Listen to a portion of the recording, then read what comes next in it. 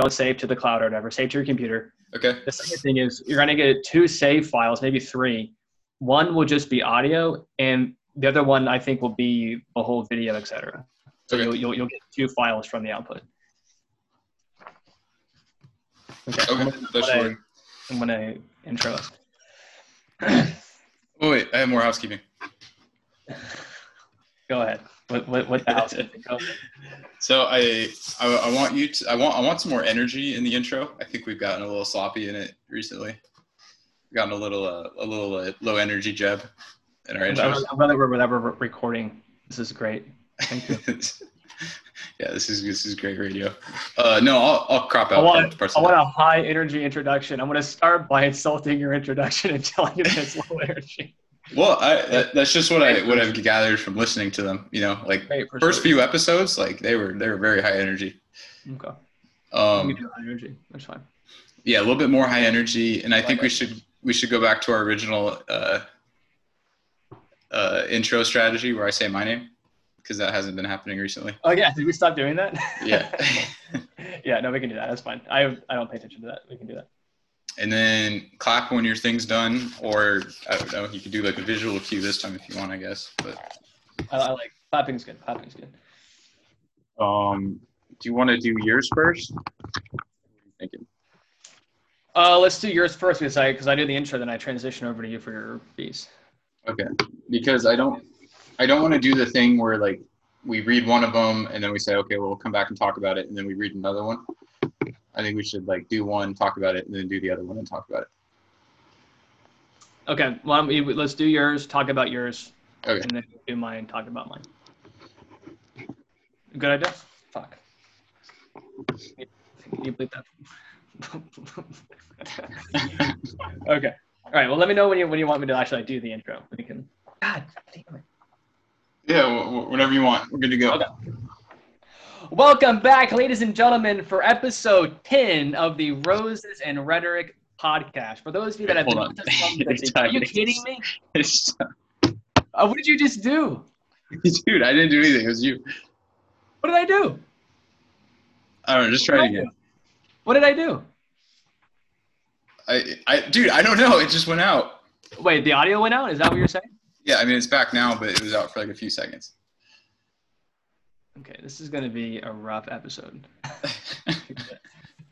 See it coming right now. I don't know. I think we're off to a great start, personally.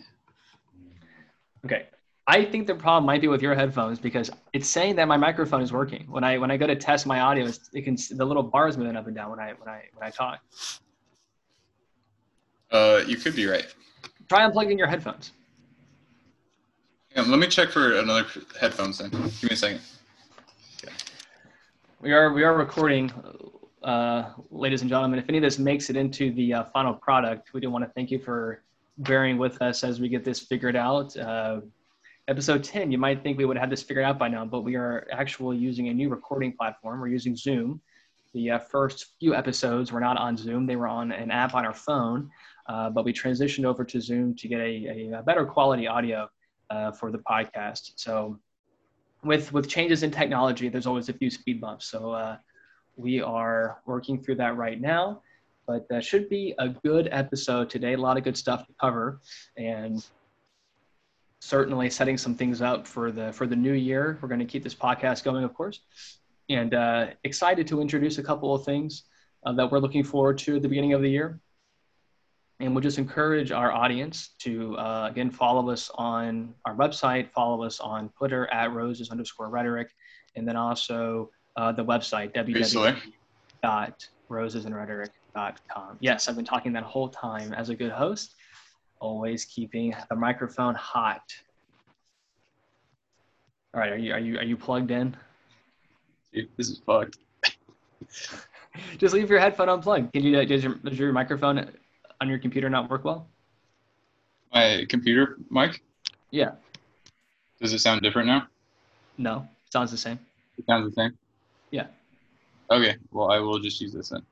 All right, very good. Well, ladies and gentlemen, episode number 10 of the Roses and Rhetoric podcast. Thank you for being with us on today's episode number 10, always a milestone. 10 weeks straight of doing this, improving every time, I would say, getting better every time, I would say.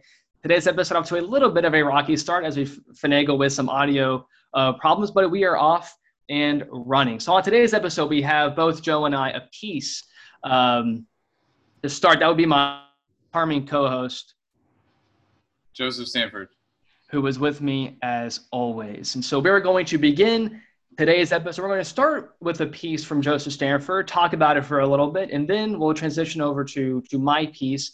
And then we have a couple of other smaller items that we'll get to as well in today's episode. But Joe, when you're ready, let's start with your piece and dive right into episode number 10. Okay, perfect. So I want to talk about some ideas from an investor that I've been recently studying. His name is Ray Dalio, and he is considered by many to be one of the greatest investors in history. Certainly is the most successful hedge fund manager in history. He's been described as the Da Vinci or Steve Jobs of investing.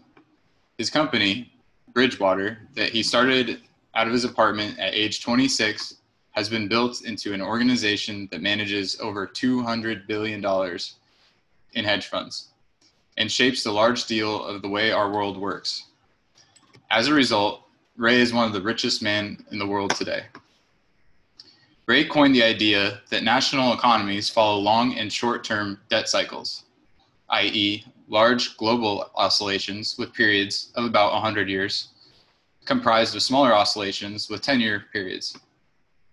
He theorizes that we are in phase 5 of a 6-phase long-term debt cycle.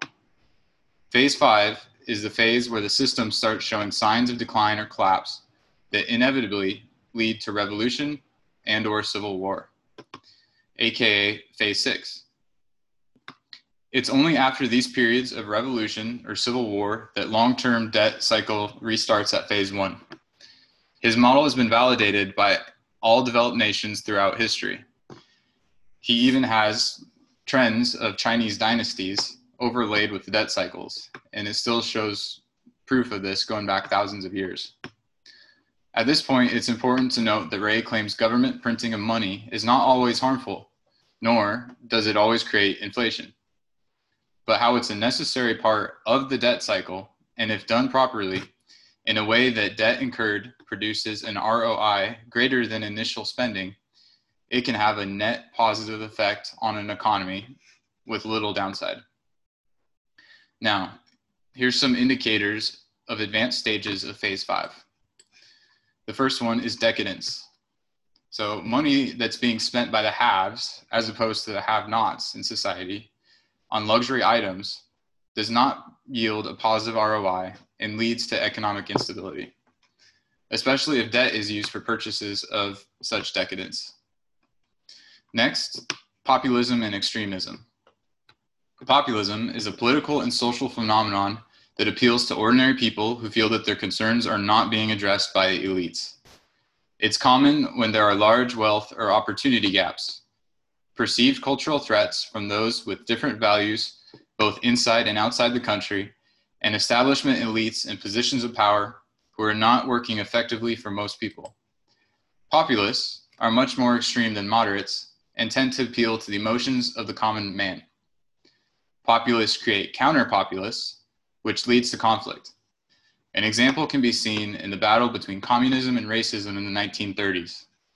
Today, we see this with Trump coming to fame on the right, while people such as Bernie, AOC, Elizabeth Warren, and Kamala Harris come to fame on the left. Next, demonizing of those in other classes. Scapegoat classes arise who are commonly believed to be the source of problems. The public assumes the belief that if fill-in-the-blank group is destroyed, imprisoned, or kept out, the nation will be better off as a result. And the last indicator here is a loss of truth in the public domain. Not knowing what is true because of distortions in the media and propaganda increases as people become more polarized, emotional, and politically motivated. People's emotions are manipulated by the media to gain support and destroy the opposition. In this late stage of phase 5, even very capable and powerful people are now too afraid of the media to speak up about the important matters or even run for office. Many are censored. And lastly, protests become increasingly more violent.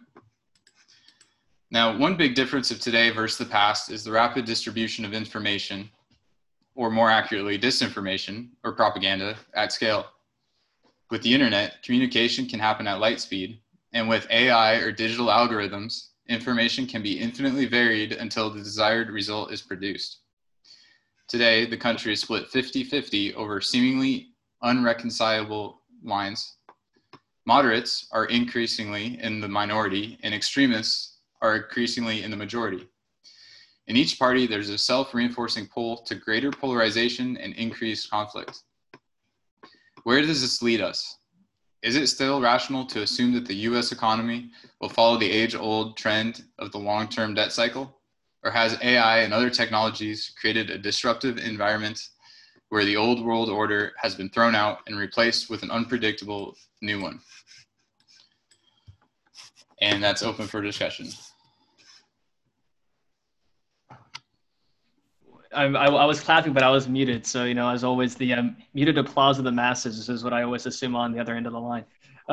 Ray Dalio is a name, and I'm sure you've done this. I know I've done this as well. You find kind of an intellectual, and the first thing you do is Google, insert person's name here, followed by book recommendations, right? So Ray Dalio comes up on quite a number of people's book recommendations. I think the work that I'm thinking of is called Principles. Is that a book that you're familiar with? And could you talk a little bit about that work? Yeah, I have it on my bookshelf here somewhere. But yeah, I actually found Ray Dalio through Tony Robbins, who wrote Money Mastering the Game and some other financial books. And he just idolizes Ray Dalio throughout the whole book. And there's interviews with him, and he's a very quiet person. It's hard to find him. And like Tim Ferriss and Tony Robbins are really some of the only public figures that have access to him. And the things that he's done, his track record is just amazing. Like, he was one of the few people that predicted the 2008 crisis, and he's developed investing strategies that have only lost money like 4 times in the past like 40 years. And the biggest losses were like, I don't know, no more than 4%. Well, the biggest gains and average gains are comparable to the market average, if not better. So he's developed a lot of interesting trading and investing techniques. Specifically, he believes in this idea of principles, using principles to dictate what your investing moves are, and to put those principles out on the table so that they can be discussed by a lot of people. And once you agree on common principles, it's a lot easier to objectively make right decisions and limit risk and effectively predict the future.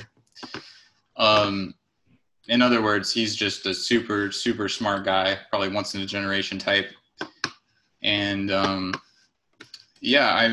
really interested how his model fits in with modern times and where that means the economy is headed at this point, especially in light of new inventions and new technologies like AI or these advanced algorithms that we use. Well, and even what you were talking to, which is just the increase of information flow.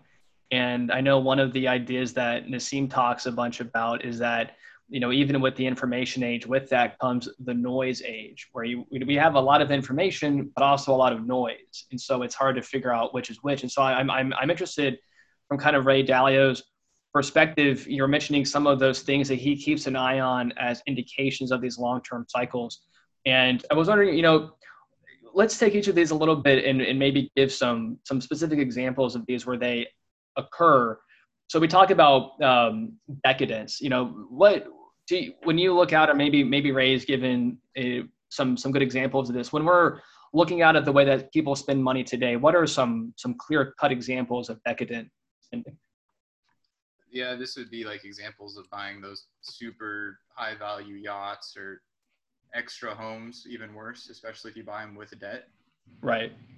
And just other investments that really will never pay themselves off, like cars, like, I don't know, I guess vacations, for example, kind of do stimulate local economies. So maybe that's not an example, but just any assets that devalue over time. So it's funny that we're talking about Ray Dalio right now and investing. I just finished a book I mentioned on last episode called The Number, written by Alex Berenson. And this number, the book, The Number, was written in like 2004. I think they had a new edition come out, so quite a bit old. But what the book talks about is the way that corporations focusing on short-term profits led to all sorts of pressures for them to basically engage in manipulating or overstating their company's actual value to meet these quarterly profit expectations. And that driver for meeting those expectations drove and ultimately led to bad behavior. And it's funny, as you're talking about these things and really about decadence and debt spending, it just kind of opens my mind to this broader picture of people having incentives that are out of line with long-term prosperity and long-term happiness. And when we're talking about Ray Dalio and the book Principles, it seems like he's trying to argue exactly against that we should be thinking long-term, looking at long-term cycles, but also driving towards things that are actually producing value and not just the appearance of value the way that some companies may be engaging in for their short-term stock gains. Yeah. Well, one of the interesting things that I like about Ray, so Ray, he's very counter to the rest of the investing community. Like he's the black swan of the group. And one of the things that he really believes is he believes in just the overall cyclic nature of the universe. So he talks a lot about Joseph Campbell, who's an author who talks about the hero's journey, the heroic journey, or, the 3-act version of movies and how that's often repeated throughout nature. And he just took that one step further and applied that to investing into global economies and national economies. And he's produced this model that has allowed him to make a lot of money in terms of predictions and predicting where markets will go, and et cetera, et cetera. So I think that's what gives him the edge in this department. But again, he also talks about getting the right ROIs for investments, and especially for government spending and printing of money. If you're not putting those monies toward good things, then it's gonna be toxic for the economy. And some examples of good ways to do it. He says that he said education and infrastructure are always two good places to do that, to spend money, because those usually provide ROIs.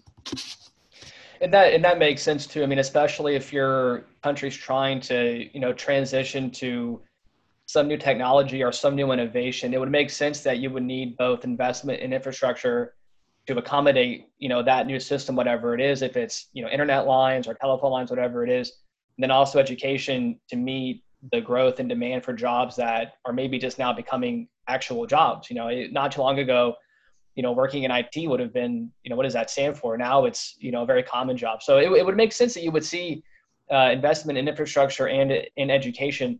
And I wanted to, building on that, getting back to these terms that we hear, I would say for sure the term populism we hear on the left and on the right. I don't know that we hear nationalism so much on the left, but I think that we hear populism on both. Let's go back to those terms. Let's define them again and explain, kind of it from Ray's perspective. Why do these things come into existence, and how do they play into this transition between stage 5 and stage 6? So there's an overarching cycle where nations kind of start off in their very beginning, in their very infancy of being, everyone's pretty equal. There's not a big wealth gap between the different classes. But as time goes on and as the government pumps more money into a system, that money is more favorably distributed to the upper class than the lower class, because they're the ones playing the game. They're the ones that are in the market.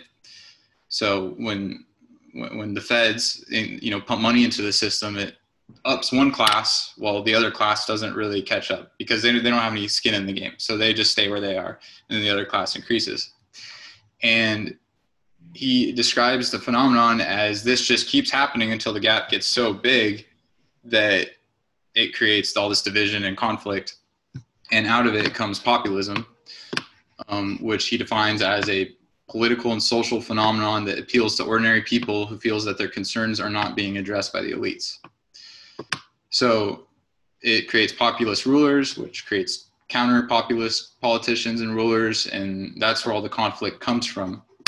Now the question is the conflict this time, is it going to be violent? Is it going to be peaceful? Is it going to be catastrophic to the economy, or is it not going to be big? Like, those are all unknowns, but historically it's pretty big.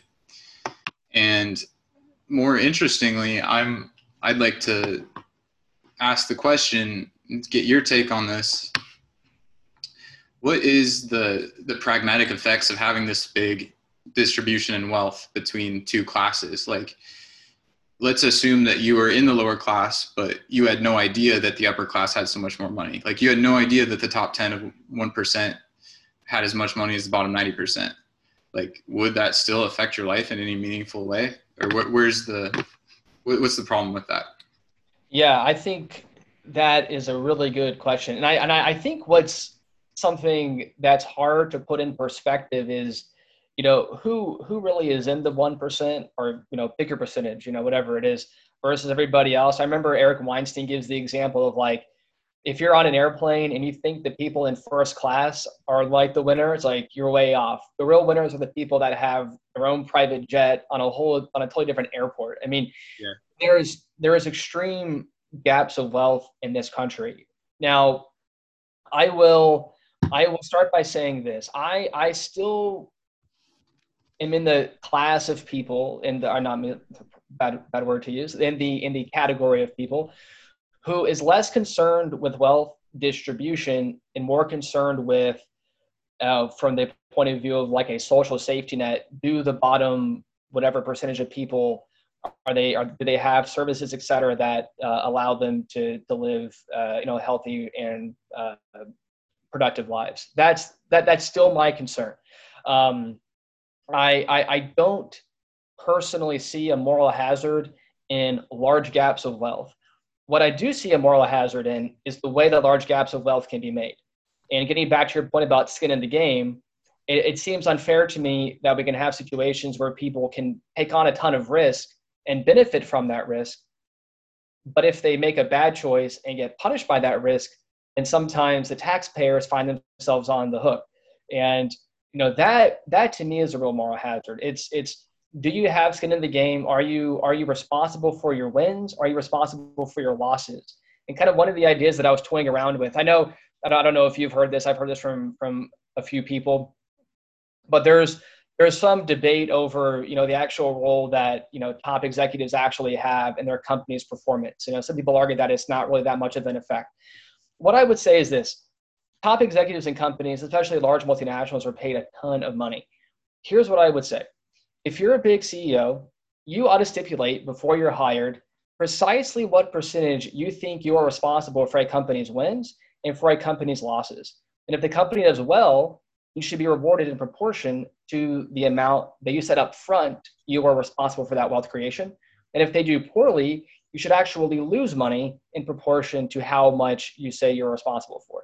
If you take a ton of responsibility for your company's success, then by all means, make a ton of money, have the yacht, have the whatever. But if you do not do well, then I don't want to hear that you're still being paid at high CEO levels. And in fact, that was kind of covered in the book I was mentioning a moment ago from Alex Berenson, the number that, these executives were being paid tons of money almost regardless of whatever their performance was. Now, that doesn't seem fair to me. And it certainly leads to income inequality. But I think the bigger problem is, how come they're never punished? How come they're never held responsible? So back to the point about skin in the game, to me, that's where my focus goes. Not so much on inequality per se, or income inequality per se, but did you make it in a way that you were truly on the line for your losses and also for your wins? If you were, then I don't have a problem with it. If you were not, then I do. So can you achieve that type of meritocracy by just giving more assets, more equity to the CEOs? Like, instead of paying them via salary, pay them in equity, because then if the company does well, they do well, and then vice versa. Yeah, I think you can. I think you need to be careful about how it's done. And the number Alex goes over a few examples where some of those stock options actually can still be gamed by CEOs. But I think ideally that is what you would want. I mean, you would want them to have some kind of buy-in. I think maybe one way of doing it is that, if they have stock options, you require that they hold on to the stock for so many years after they leave the company, even that you really have to focus them on having really long-term investment in the company's growth over, many, many years. But I do think in general, rewarding, and in fact, I think that that's, more or less done now, is that you do pay people with stock, and the idea is that aligns their interest with the company's interest. And that would never be perfect, but I do like things moving in that direction, because you want to remove perverse incentives, and you especially want to remove ways where CEOs can benefit from a company doing poorly. And unfortunately, in the book, he goes over some, at least I would say, hypotheticals of how that could occur if you have a bad incentive structure in place. Yeah, like look at people like Elon Musk, for example. He's worth, or Bezos, they're Right. worth 50 billion plus, but how much of that money is in cash versus how much of it is in their companies? I don't know the exact numbers, but yeah. I'd imagine that it's a lot. Like Elon Musk's net worth probably can fluctuate tens of billions of dollars a day just based on Tesla stock. Yeah, absolutely. Yeah, and I think that if you're the CEO and you're the head of the ship, if I were a shareholder, that's where I would want the CEO to be. I would want them to be focused on driving shareholder profits, not their own personal profits. And like you're saying, having these people that are worth a lot of money, even though their salaries might be quite small compared to what they're doing, paying them in stocks can help fight against some bad incentives. And I think one more benefit for someone like an Elon Musk, probably like a Jeff Bezos as well. I don't know him. I don't know his story or his philosophy as well, but certainly a driving force for Elon Musk too is a real belief in what they're doing, which I think is important too. And I think that's another part of the incentive for long-term investment is really believing in the mission of the company. I mean, Elon really, really wants to get people to Mars. And if they happen to be driving electric cars when they get there, all the better. But like that kind of belief in a long-term goal, I think is important too. And seeing someone like an Elon Musk with that drive, I think it's something that I would suspect shareholders like seeing that as well. Yeah. It's always seemed a little bit weird to me that Elon Musk, because he's very goal driven. I want to say, like, he has these big visions that he's going for. So it's always surprised me that he's been so successful in the companies he does own, because especially with the automotive industry, like entering the automotive industry, that's not an easy thing to do, especially when automotive industry in the US has been so shitty for so long. But he can walk into it, and it seems like he's got to be so distracted with all these other companies and everything and all these other visions that I don't understand how he has the time to make these companies successful that historically haven't been. Like, I don't know. Is it just pure optimism? Does he just get the right people in the right places? Like, why is he able to succeed in these areas with, fractions of his time that other CEOs like GM can't even stay afloat in? Yeah, and I suspect Elon will be studied for many years in many an MBA course. But I mean, one thing I like about Elon is that, and I guess I'm not even sure how to quantify it, but the fact that he is an outsider, like you're saying, maybe that gives him an edge. That he went from just being, from PayPal, which had nothing to do with cars, to I'm going to make an electric vehicle. And maybe coming at it from that point of view, just totally out of left field. He didn't have any of the bad habits that maybe he would have gained if he worked at a GM or at a Ford. He was able to have such a fresh take on it that in other areas, people might have said, well, that can't be done. We tried it before, it doesn't work. Having some of that, like you're saying, optimism, I'm even saying blind spots possibly, that because he didn't know about certain failures perhaps, or he didn't have certain institutional knowledge, and maybe that gave him a bit of a benefit. I'm not sure. I can see that. Like, he wasn't aware of certain blind spots, so he effectively just ignored them and plowed through them. Yeah. And certainly I imagine he is a very good judge of talent, that he's able to find good people to hire and people to help run these companies. But But also, I come back to the point too. I think, when you look at Elon and you listen to him talk, I mean, he really believes in this. And I think that there are people who are inspired by that. And, if you have a culture where that's, the expectation is that we're here to change the world, then, that probably has some impact on people as well. I imagine it's very hard to work for Elon. I imagine he has very high expectations of his workers, and I imagine to thrive in that kind of environment, you probably need to like it really well. So there's like a selection bias as well. But like if you make it through, you're going to do really, really well because you made it through in the first place. I'm not sure. Yeah, you were talking about how he judges talent and finds talent. I know that on Twitter, maybe you've seen this before. It's not uncommon for him to just like post like job recs, basically. Right. Like opening 10,000 new positions in Germany, like sending your resume. And people are like, what degrees are you looking for? He's like, oh, it doesn't matter. Just looking for yeah. And I want to build on that point because you're right. He did at one point was saying, we're going to not care that much about degrees, basically. I won't remember the exact phrasing, but it was something like that. And I really liked hearing that because why does someone I can imagine that there are people who don't have college degrees but have been tinkering around in their garage for however many years. That would be a great fit for someone like Elon to, build the next car or something. And, maybe they're lacking some credential that says they have this knowledge, but it's like, it's nice to hear that people like Elon are seeing past that credentialism and thinking, if you got this stuff, you got this stuff. And that's really what I care about at the end of the day.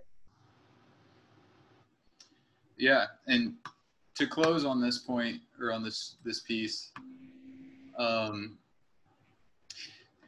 does it make sense to believe that this AI and this increased computing speed and the internet and just advanced communication that we have, does it make sense to believe that this is something that can have a large impact on these age-old adages or age-old beliefs, like the long-term debt cycle occurring every 100 years, under these given circumstances?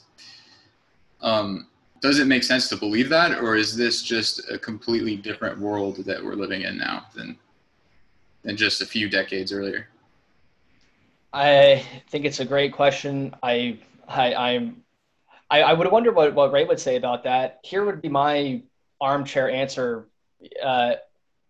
For as much as technology has changed things, at the end of the day, people I do not think have changed that much. And we still have our biases. We still have our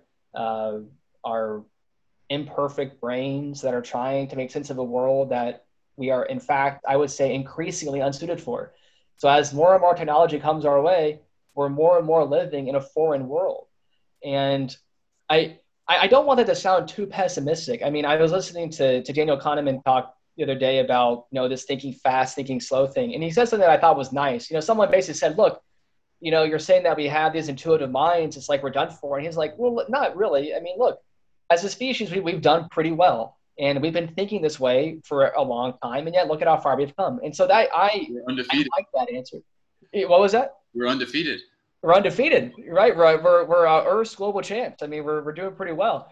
So I understand what he means by that. And I don't want to be too cynical or too pessimistic about, what we perceive as limitations of the human mind. And I would say not limitations per se, but what they were designed for.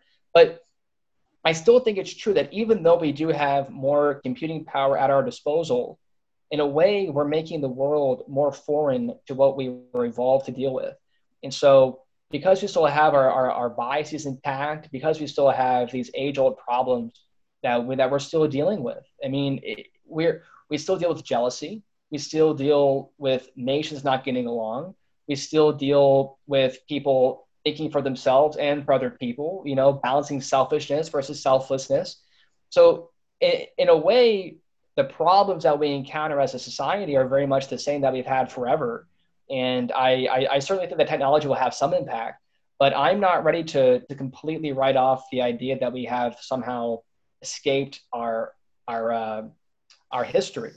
I think that we're very much still living with problems that we have almost always had. And to the extent that those problems create a cycle that Ray is talking about, then I would suspect that his insight is still valuable. Yeah, I agree with that, and I think that's likely the most likely outcome. But it's interesting to look at things from the frame that now that AI is a thing and that it's becoming more and more popular, it's effectively a new species, and it's effectively changing the frame of reference from this may no longer be human history moving forward. This may be our Frankenstein creations history moving forward, which would be a paradigm shift. But I don't know. It's time will tell, I suppose. Yes, I agree. And you make a good point too. I mean, it's like the phrase, history repeats itself, or I think that's too simplistic. I mean, I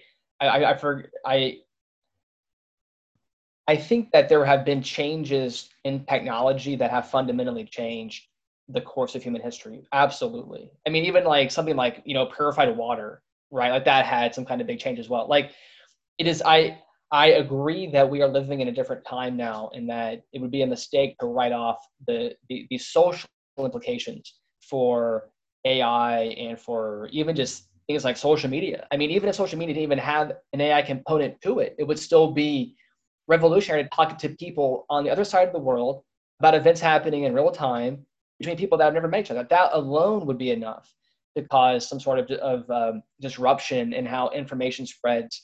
So I agree with you that for however much we are still living with our old problems, we are absolutely changing the world that we live in. And I think it would be a mistake to not look for future things that may not even happen yet because of advances in technology. I think that is a really good point.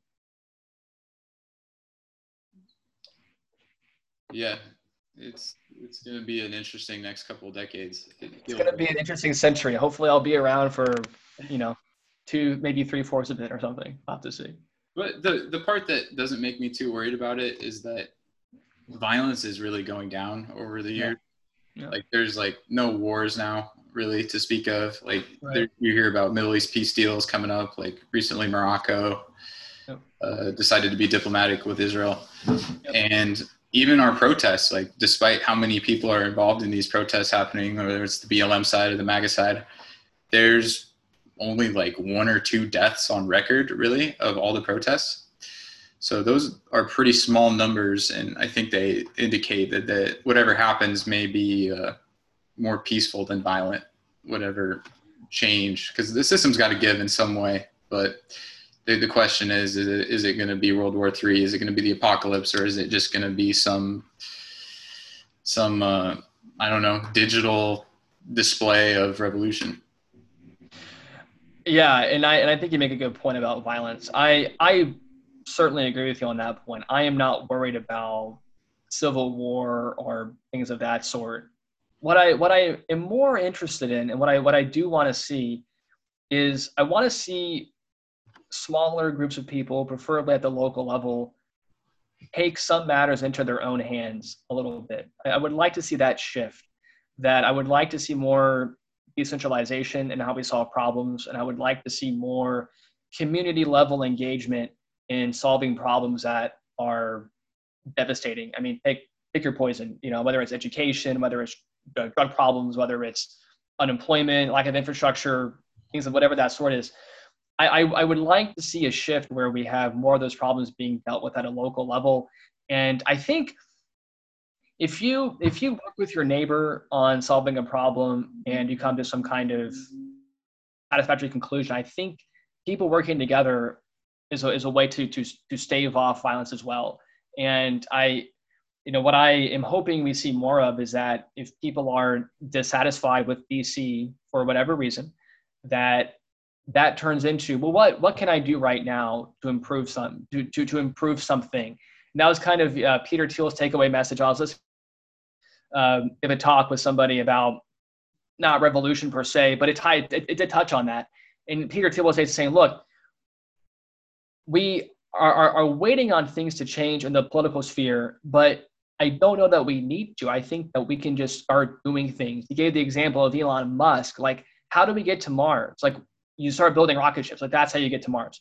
And I think there's power in that kind of thinking. It doesn't work for every problem, but I do think it's a worthwhile thought exercise of when you're faced with a problem that appears to be political in nature, maybe the first question is, how can this problem be solved without ever having to get politics involved? Yeah, and that's the tricky part though, because the government exists to exist. So in Right. effect, like, it has to budge in and put its nose where it's not welcomed or where it's not even needed a lot of times, because that's just the nature of government. So that's tough to go against. But interesting, Peter Thiel also was a coworker of Elon Musk, right? Like Right. PayPal. Yeah, PayPal is a company. I've gotten, so my brother works in kind of, you know, that business world a little bit, and so he's gotten me interested in reading some books about, you know, different things like, you know, whether it's finance or business. And I have to say, I mean, I find it, now that I've read a couple, I find it more interesting. I enjoyed the book Number by Alex Berenson. I'm kind of working on putting together a larger presentation for the podcast that we'll do. I want to spend some time with that book. I really enjoyed it quite a bit, and definitely some good lessons in that book, specifically about what we were talking about last time with trust versus transparency. That certainly applies to the world of corporate finance, and I think a really interesting overlap there. But another, on that note about Peter Thiel and about Elon Musk, a company that I would like to learn more about is PayPal, because I don't know about you, but I remember hearing about PayPal and I'm being like, I don't even know what that company does. I still don't really know what they do. I mean, I understand they're involved with you know, online transactions of some sort, but I mean, I remember hearing about PayPal and I was like much younger, going like, what does it even do? Like, people would like every now and then be like, yeah, we do PayPal. I'm like, what does that even mean? Like, I don't even know what this company does. Yeah, it's crazy that was Elon Musk's first company, and it was coincidentally started with Peter Thiel and became massively successful and is the preferred way of paying for things online now. So that, a lot of genius behind it. Side note, Peter Thiel recently, I guess this is an older company, it's been 10 years old, but it just had its IPO. It's called Palantir. Right, Palantir. Yep. You heard of it? Yes. Okay, so yeah, I've been putting a lot of money in that company recently. Oh, good. And it's been doing super well. But again, maybe it could just be hype, but I think that it does have the potential to be a big long-term company, mainly because Peter Thiel's behind it. Sure. Also, information systems, AI feels like a safe bet. Yeah, I've heard him talking about Palantir a couple of times, and I enjoy how he describes that. Basically, you know, you want the government to be good with data that they do have, so that they kind of need less of it. And he basically gives the example of like how the Keystone Cops leads to 1984 because they're so bad at their job that they always collect more and more information from you. And so actually the Palantir got brought up on the panel that I was listening to him talk about a little bit. And it was interesting to hear what the company does. And yeah, definitely a book that I would recommend to our listeners to read would be 0 to 1, which is a book by Peter Thiel. And that book, to me, captures some really important ideas for navigating the world of having to compete with like large companies and whatever it is that this idea for looking for secrets, for looking for innovation, looking for technology, rather than trying to improve upon a theme that already exists. Look for new things. You know, I think we've given this question before, but basically, like, his question is always, what thing do you know to be true that nobody else knows is true? You know, and that's kind of where you start this idea of brainstorming a company or an idea, is this idea that there is value in secrecy, which I think is a really, really powerful idea that, you know, I since reading that book, I've been spending more time thinking about, but prior to reading it, I wouldn't have thought about it that much. Yeah, I definitely want to read that book. Your brother was supposed to send it to me actually, but he never did. Well, I'll get on him. He'll have to get it. That was one of the few books I read on my Kindle, and as soon as I read it on my Kindle, I thought I wish I had the hard copy so I could go back and like revisit pages of it and stuff. And but maybe I'll copy of it. But yeah, it's a great book. I recommend it to people. Really, some powerful ideas, specifically with the idea of 0 to 1, looking for secrets. I mean, that is such a good idea. And in fact, you were talking about this with Elon Musk, like why was he able to make this car company that other companies couldn't? It really could have been because he was more open to looking for secrets that other big companies weren't. That they had their own culture, they had their own institutions. They weren't going to. Here comes Elon Musk, and boom, brand new, hottest, car market. Everyone wants a Tesla, et cetera, et cetera. So, the idea of looking for secrets is, I think, a really interesting idea for how anybody can compete, because really probably everybody knows something better. Yeah, there's probably something in your life that you're actually really, really good at, but from your point of view, maybe it doesn't appear to be that valuable, but maybe it actually is. And looking for things like that in life, I think is definitely worthwhile, because this goes all the way back to episode number 1, right? The idea that there's only ever going to be one you, and that because of that, you are this rare thing that has value and has perspective that no one else will ever be able to duplicate. And so you have it within yourself to find, these secrets that can be beneficial to you, and beneficial really to everybody else, because, ultimately that's how you drive growth or drive success, is you satisfy the needs of the customers. And so I would encourage people to read that book, 0 to 1. It definitely covers some of the same ideas as well. Yeah, and just one more point that Ray Dalio brought up that I thought was really interesting in terms of success and in terms of creativity specifically. He says that he has a model that there's two minds working. There's the rational prefrontal cortex portion of the mind, and then there's the subliminal, subconscious, amygdala, brainstem, more primitive part of it. And that the rational mind produces no creativity. Creativity does not come from the prefrontal cortex. So, which makes sense, because if you've ever tried to think of something profound on the spot, it's just never going to happen. You're just going to piss yourself off. It's one of the worst pains in humanity is to try to come up with something creative. And he says that's the reason why a lot of good ideas, come in the shower, or when you're just sitting there doing nothing, they just dawn upon you. So it's kind of this idea of using yourself as an antenna to bring in these ideas and get them out there, rather than just really just trying and grunting and trying to get them out, force them out, focusing on creativity in that respect, which is super interesting to me, because I've never heard it described to me as succinctly as that. It definitely makes sense to me. I mean, it's, be creative. Okay. If it were that easy, then if it were something that you could learn or something, it would be easier to do. I mean, yeah, I certainly think that, whether writing or, whatever idea you're talking about, I mean, even for work, it's when you're not working on something is when you have this idea to solve a problem. So, I mean, I definitely have had that experience before, and it doesn't make sense that, part of imagination has to be challenging the status quo, which is in a way not irrational, but it seems irrational. It's why would if it works, why would I challenge it? You almost need a little bit of imagination to see things for how they currently are not, to imagine how they could be. And so it would make sense that you would need creativity and a kind of a less rational mind to get into that framework to see things as they might be, not as they are. Yeah, you'll see a lot of these successful people that are very, very critical of the status quo, like Kanye, for example. He's very critical of everything that is man-made versus everything that's just a real truth, right? So governments, systems, just the idea that, we've always done it that way. These creative people are very critical of those ideas. They're not bandwagoners. They don't easily believe them. They have to have a lot of evidence to believe them, or they're just by default critical of these human structures that have been put in place.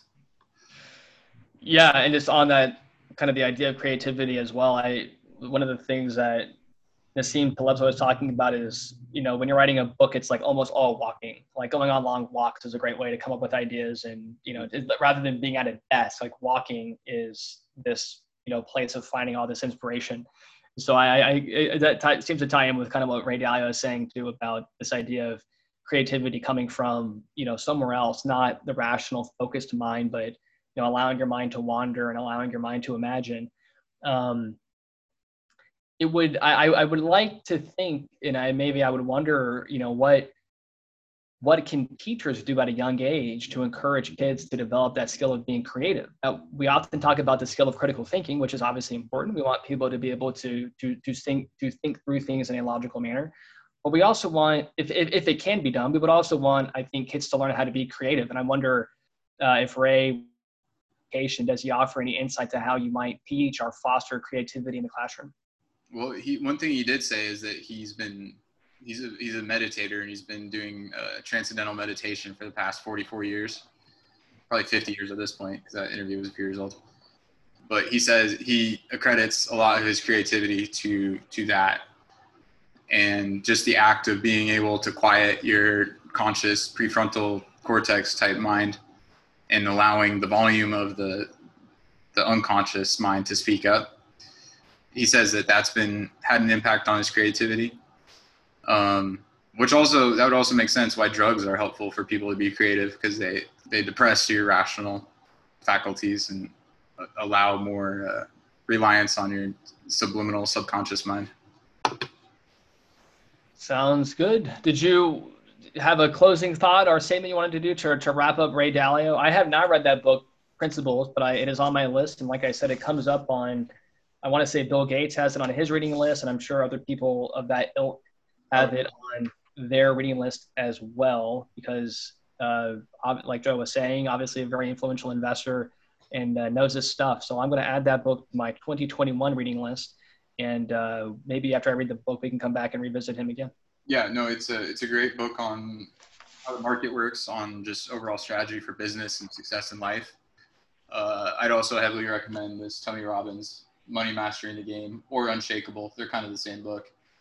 But yeah, he brings up the idea of, if you're not putting money in the market, you're not in the game. You have no skin in the game, and you're adding unnecessary years of life to the workforce that you don't need to.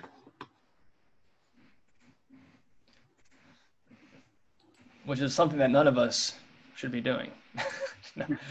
Yeah.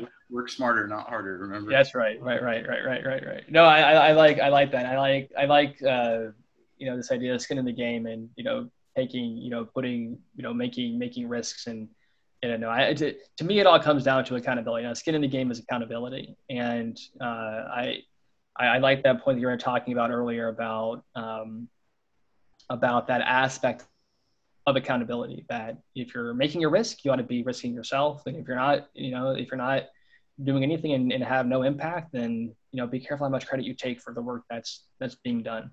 So I like that as well. And that, again, we, all these people, Nassim, Ray Dalio, Tony Robinson, I mean, we see all these ideas kind of connecting. And so to me, that gives them a little bit more weight when we have multiple smart people saying similar things that align with each other very well. Yeah, it's interesting that no two smart people are identical thinkers, though. True. True. None of them are identical. They can be very different and they can have a lot of overlap, but to see two great minds that are identical, I've never seen it. No, and I think that shows just, I guess a couple of things. One, there's so much in the world that, everyone's going to have a little bit of a different specialty from other people, but then also it's the idea that even rational, really smart people are going to have disagreements. And if you're in the audience like we are, then, it's kind of good because, hey, we get twice as much reading material. So perfect. We can just more people to learn from and to assess accurately and to see when they're good, when they're bad, and mix and match and all sorts of stuff. Okay. Should we move into your piece? Yes, let's do it. Very good. So my piece today is called Conscription of the Soul. Somewhere in the desert sand, a shadow of me lingers on the trail, searching for something, or perhaps just searching for an excuse to wander. Among the mountains and nature and the dusty Martian landscape, my eyes look outward, forward, beyond. I look for something. I hope I find it. It will be fun. A phrase never as convincing as the orator would hope. A couple of days out from the Tour de Tucson, a bicycle race, my brother and I were walking around a bike swap looking for a bike for him to ride. As for my ride, well, it was a decent commuter bike, fit for the casual cruise around the university campus. But a bike for the race? Well, who am I kidding? I don't possess the physical abilities to push any bike to its physical limitations. After a couple of hours of shopping, we came across a decent street bike for around $100. The next stop, a bicycle repair shop. Now, you've never gotten a good deal until you've paid cash for bicycle repair. $20 rebuilds the entire bike, and it makes sense. These repair people aren't spending any money on hygiene, and I imagine they bike most places, keeping their cost of living down. Is there a branch of behavioral economics that analyzes the different living patterns of people in different industries? We all hear about the cost of living between different cities. What about the cost of living for different lifestyles?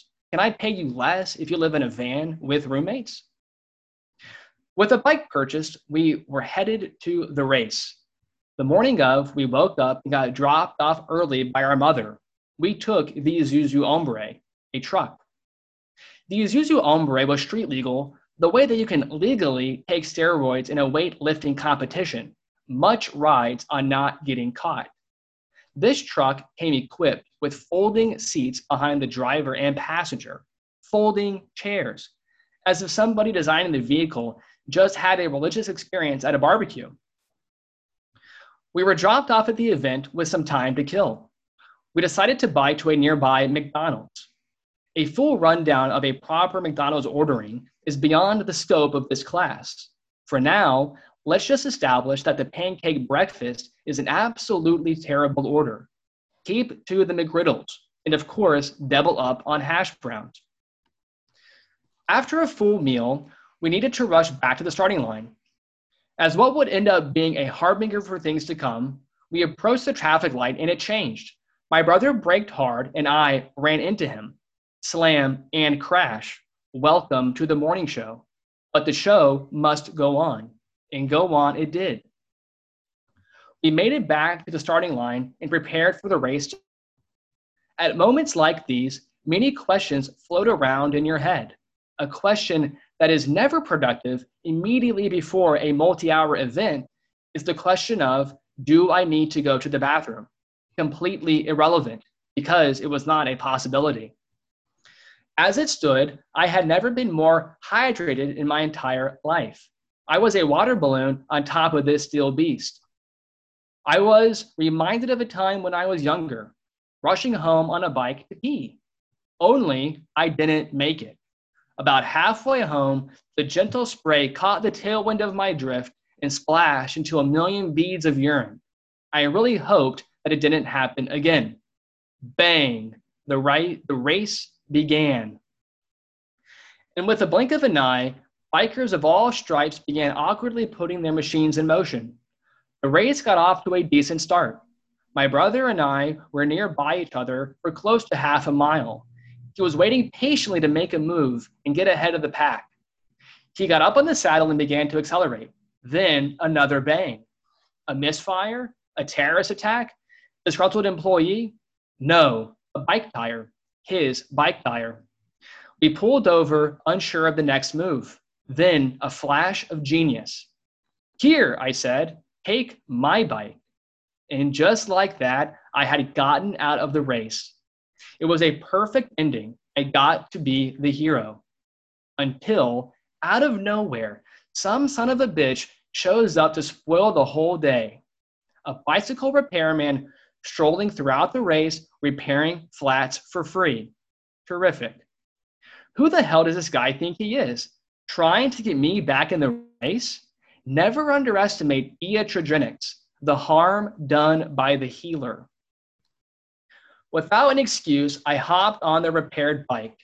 But this bike lacked the creature comforts of my bike, namely a seat that didn't double as a shoehorn. So I called my brother, informed him of the good news, swapped back bikes at the next stop. And so it was, a scenic ride through the Martian landscape. I did not need to go anywhere. I simply enjoyed the ride until I came to the next rest stop. Lightning never strikes the same place twice. If it does, stay far away from that spot because it will probably strike there again. At the rest stop, my brother was patiently waiting again, another flat tire. This time, I had no reason to give up my bike. We were halfway through the race.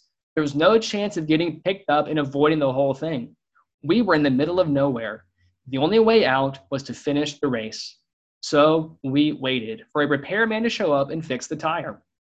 Then he was back off, and I would be too, after I finished my second slushie at the rest stop. The mistake wasn't biking after a full breakfast. It was continuing to eat along the ride. A few hours into the race, and I encountered my first incentive to pedal faster, the specifics of which are left to the reader's imagination. So I pedaled and pedaled. No more rest stops, no more breaks.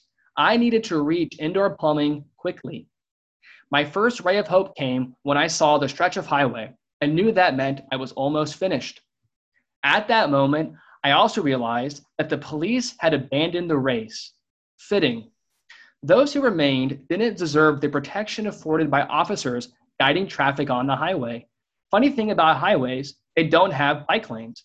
And funny thing about truck drivers, they don't give a fuck about bike riders. But I continued to pedal as fast as I could. Flashbacks of my childhood bike ride fresh in my memory. For a total of 8 hours, I pedaled 40 miles of harsh desert terrain. For the mathematically curious, though not inclined, that works out to 5 miles per hour, somewhere between a brisk walk and a jog. I was making good time. In fact, I remember passing another McDonald's, deciding to keep stride and finish the race instead of stopping. At the McDonald's, I happened to notice 2 elderly ladies with their bikes sitting up against the wall outside. They were taking insulin shots. I turned my head and looked behind me. There was no one. I looked back over at the ladies and saw them getting back on their bikes. No. When you find yourself neck and neck with 2 old ladies still dripping blood from their insulin shots, you realize that life is not a summation of past events. It is a foot race with destiny, with your pride on the line. Who I had been up until that point no longer mattered. What mattered is that I beat this old bitch in a bike race. And I did, crossing the line in style. I parked my bike and found the nearest bathroom. I didn't think about the race for much of the following days. That was until they published the results in the newspaper. Clear as day, in black and white, my name, third from last. I was immortal. What does it mean for something to exist? Where do things really come from? I don't know. Somewhere in the past, I am still riding in the desert, racing towards a bathroom, towards salvation. Abandon me in the ocean of life and watch me swim to shore. Watch me float aimlessly in space, grinning at the privilege. Wherever I am home. Very good, very good. Thank you. Now, is this I'd like to talk more about your bicycle career and racing Sure. in general. Yeah. Where does this particular race, the Tour de Tucson, fit in with that? Yeah, one and only. I've only done one bike race in my professional career as an amateur in Tour de Tucson. And after getting third from last place, I decided to hang up my helmet, as it were, and never bike competitively ever again. I have to say, I really have never looked back on that decision. There wasn't much temptation. You know, my parents have been disappointed in me, but never at the level of disgust as when they saw my name third from last in that paper. That was a low point in my young adulthood life. What was their reaction, or how did that conversation go down? It was one word. My dad read the paper, looked at me, and said, "Awful." And then we moved on to something else. That was all that it took for me to realize I should never bike again in a way that's being recorded for the public to see. So if you came in third from last, who came in second from last and last? Were these the ladies at the McDonald's that were? It had to be. Yeah, and I say insulin. For all I know, it could have been, performance enhancing drugs. Right. PED. Could have been, but it was insulin. Yeah, I mean, like I said, and I beat both of them. I want to make that very clear. I third from last, so I beat both of them. But it was neck and neck at the end. It really was. And how did your brother end up doing in the race? He did quite well. I don't remember his time. Where he actually placed, wasn't that great because he had those two bicycle mishaps along the way. But in terms of his actual pace, I think he did pretty well. He ran cross country, ran track, and he was gifted with that, with the gift of endurance. I have asthma, so I was gifted with a sense of humor, I guess. I'm not sure. A sense of humor and an inhaler. And an inhaler, which is always fun to put that at a party. I remember being young and plugging in a nebulizer, this giant air compressor with a mask you have to wear. Nothing says, I'm one of the cool kids, like, a nebulizer at a party. So always good times. You were talking about a particular demographic of people that work as bicycle repairmen. Right. And women. And women, sure. Yeah. And you describe them as unique in certain ways. Yeah. Now, I would like to draw a comparison between them and maybe people that overall in general work with metal. Oh, right. Any consistencies there, correlations? One of the oldest correlations pointed out with workplace behavior is, of course, by the great Adam Carolla. And, you and I grew up listening to that. And, he had this idea that the closer you work to metal, not that it causes but it tends to correlate with certain characteristics. And I would say that observation holds pretty true for the bicycle repair shop. Every now and then, and let's be fair, every now and then you do come across, the clean cut, shaven bicycle repair person, but they're few and far between. Typically you're going to have long hair, dreadlocks, tattoos, and a beard. And those are the women. So, I mean, really, I think that the comparison holds pretty true myself. And definitely has been my experience. But I will say this, again, great bargain. I mean, you have never seen money go as far as you have at a bicycle repair shop. I mean, $20. I mean, my God, we rebuilt the whole bike. I mean, it was incredible. Yeah, and so quickly too, on short notice, it sounds like. Yes. Okay, now you talked about the Isuzu Hombre. Oh my goodness, yes. I especially liked the analogy you made to driving street legal in the Hombre is equivalent to a bodybuilder not getting caught for drugs. Right. I enjoyed that analogy, but I didn't quite understand. You said there was something about the folding chair in the Hombre. Can you Yeah, and this is a crucial point. You don't see these anymore in cars, but back in the day, you had these things called a rumble seats. So what these were chairs that were perpendicular to the driver's seat and the passenger seat, meaning that if you were sitting behind the passenger, your legs would actually spread from one side of the car to the other side of the car.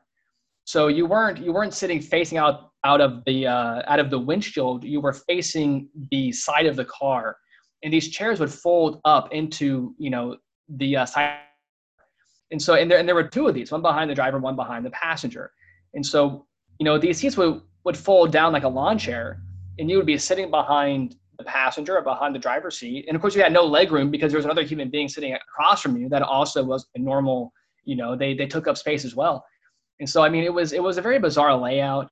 And I can't imagine that the various agencies that raid vehicle safety, that those are still looked upon favorably. I imagine they're falling out of fashion. Yeah, it's hard to imagine what would happen during a collision. Like, do you even have seatbelts for that? Or I mean, you have a seatbelt, but I think it's, probably just for academic purposes. I can't imagine that lap belt doing much. I mean, basically, your main safety component for that seat is that you have nowhere to go. I mean, you are wedged between the back of the cabin of the truck and the the backrest of the seat in front of you. I mean, you are wedged in place. So, I think your safety is more in the fact that you can't really move anywhere. There is a lap belt, but I think it's probably just to, check a box off of some form somewhere. Just a box to check on the quality inspection. Yeah. If there is one for the Isuzu Embraer on the assembly line. Okay, and then another question. You said that the race was long. You said that it took you 8 hours to complete. Right. Now, what is the normal bathroom strategy for the racers? Like, do some people just do the whole thing without pit stops? Do some people stop every hour? Are you forced to stop? How does that? Yeah, that's a good question. I stopped at every rest stop up to a point, mostly to eat, which I think I touched on in the piece. That was a mistake, and I can look back and admit that was a mistake. It was a mistake to eat along a 40-mile bike race.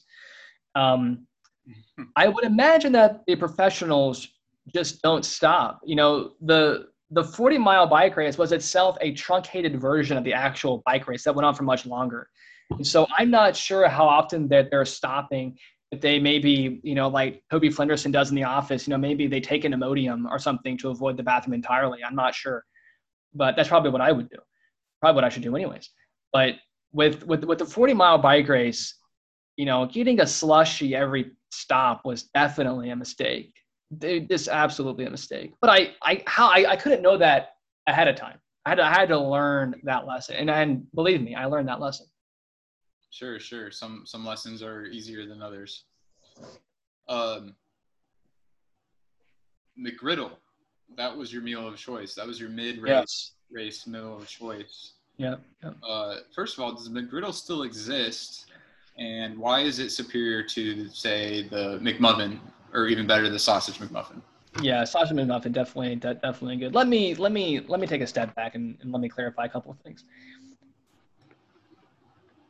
My main focus is to draw people's attention to the idea that you should never, under any circumstance, be ordering the pancake breakfast. Under any circumstance, should you be ordering the pancake breakfast. If you're going to McDonald's, you either want to get a McMuffin or a sausage McMuffin or an egg and cheese and ham McMuffin or the bacon. I mean, McMuffins are great. I think that the McGriddle, where else are you going to go where the bread is infused with syrup? I mean, it's just such a unique. I mean, we were talking earlier about Peter Thielen about secrets. That invention for McDonald's might have been the latest culinary breakthrough, literally, since sliced bread. I think it might have gone sliced bread and then take that slice and put syrup in it. Wow, I mean, that was something. So definitely a secret that has been valuable for McDonald's. But I do want to say that I think there are other good options. Really, the key thing is to, like I said, double up on hash browns and avoid the pancake breakfast. I would also avoid the orange juice, in my opinion, a little too sweet. But they do have good coffee. I think all of us can be, mature adults and admit that McDonald's has good coffee. The McCafe is a good pit stop, whether on a road trip or before a big bike race. Yeah, I have a very distinct memory of before taking the ACT after high school, pre-gaming it with McDonald's, right? Getting that McDonald's coffee. I'll be honest, I'm a hotcakes guy. I enjoy the hotcakes. I enjoy the hotcakes with the fake butter and the syrup. Yeah. Although how that impacted my test score is up for debate, but at the time it seemed like a good idea. But McCafe is top notch, definitely. It's up there with Starbucks, maybe even. Absolutely. Yeah, absolutely. And the variety is impressive. And my understanding is that the McCafe is at all hours of the day, though I could be wrong about that. I mean, it's just such a great add-on to McDonald's, and finding that added value was a stroke of genius for them, and I think we're all better off for it. And I know that I'm going to get some feedback. I know that we're going to get some controversy for me, attacking the pancake breakfast. I understand that. I understand that, but I have to be honest. I think that when it comes to McDonald's, there are some orders that you look at like, why would people order that? Why would you get a quarter pounder when you get a double quarter pounder? I think, we were talking about stage 5 and the inability to separate truth from falsehood. And part of that is not knowing what's fact and what's opinion. I would go as far to say that it is merely a fact, that if you're ordering a quarter pounder, you ought to be doubling up, go to the quarter pounder, and make that be your order. Right? Yeah, well, of course, absolutely, with cheese as well. Okay. Now, you mentioned what I think should be the vocabulary word for this podcast, for this episode. I don't remember the word, but you described it as the harm done by the healer. Can you re-articulate that? Yes, the word is iatrogenics. Iatrogenics, and I'll put that in the chat for our listeners. Iatrogenics is a word that refers to harm done by healers. It is commonly, it comes up in the medical field, like side effects, for example, would be iatrogenics. If I tell you, hey, you get a concussion, and I say, take this medicine to fix your concussion, but the medicine ends up, melting your eyeballs or something, that's iatrogenics, side effects of harm from the healer. And like malpractice, right? Like malpractice, but it's not always like it's on purpose. Sometimes usually would be unintentional. And it's basically this idea that when you're intervening, because you have the possibility of iatrogenics, you should wait to intervene until you have a serious enough condition to override the risks of iatrogenics. And this is an idea from Nassim Taleb in Anti-Fragile, this idea of iatrogenics and the idea of kind of, taking that into account when deciding on appropriate course of action for anything. And I mean, healing and really just intervention would be brought into to include this. It goes far beyond just medicine, but just any time that we're intervening in a situation, we want to take account of how is our intervention going to negatively impact this situation, and does our intervention produce enough positive to not only fix the situation as it is, but also for whatever negativity our intervention brings as well. So there's two things to weigh when we intervene, what it already is the situation and how our intervention will make it worse. And so that word is iatrogenics, and is definitely a good word for people to know about and to think about. And again, applies to all different levels of our life. Macro politics, your personal life, et cetera, has a lot of applicability and a good perspective to take on actions that we engage in. Great. I'm excited to add it to my lexicon. But the next question is, given these iatrogenics, did I say it right? Mm-hmm. Yes, this iatrogenicist, perhaps. Why, if he was doing harm by fixing your bike, why even do the race in the first place? Yeah, and that was just an example of peer pressure. That's a great question. Why was I even there? And I don't have a good answer. I was there because my brother asked me to be there. My mom thought it would be fun, signed both of us up. And honestly, probably the night before, I was pretty excited about it. I was like, hey, this could be fun, a nice day, good weather. Maybe it'll be a lot of fun. And then you find yourself in the starting line wearing these extremely uncomfortable biking clothes, these awful fitting shirts, and these stupid bicycle pants. And you're realizing, I don't want to be here. And, I'm not somebody that has made a living or even a personal habit of physical competition. And I should have taken that more into account when I agreed to do the bike race. And I did learn from that. I've never done a bike race since. But, it was purely an example of me not giving enough foresight into why I was there and what I was doing. And looking back, I should have tried much harder to have an excuse for not wanting to be there. I really should have applied myself more in figuring out how I could have gone out of the bike race, especially the morning of. And looking back, that's my big takeaway. It's always have good excuses on hand for avoiding physical exertion. Okay. And that's a great point. And that is a transition into my last question here. What advice would you give? Well, first of all, I'm sure that you said you acted as a great role model for a lot of our listeners about finishing things and getting to that finish line, and playing. I'm sure you might have played a little dirty with the ladies that were injecting the insulin. Like, I don't know what it took to get ahead of them, but you got ahead of them nonetheless. Right. Now, what would be your advice to some of our listeners that find themselves in similar situations as you?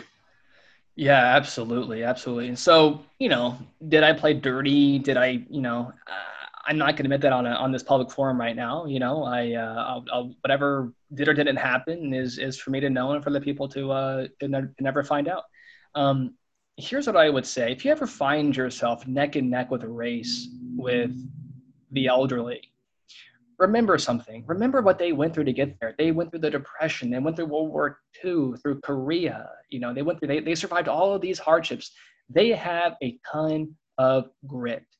And so never underestimate the willpower, the sheer willpower of the elderly in succeeding.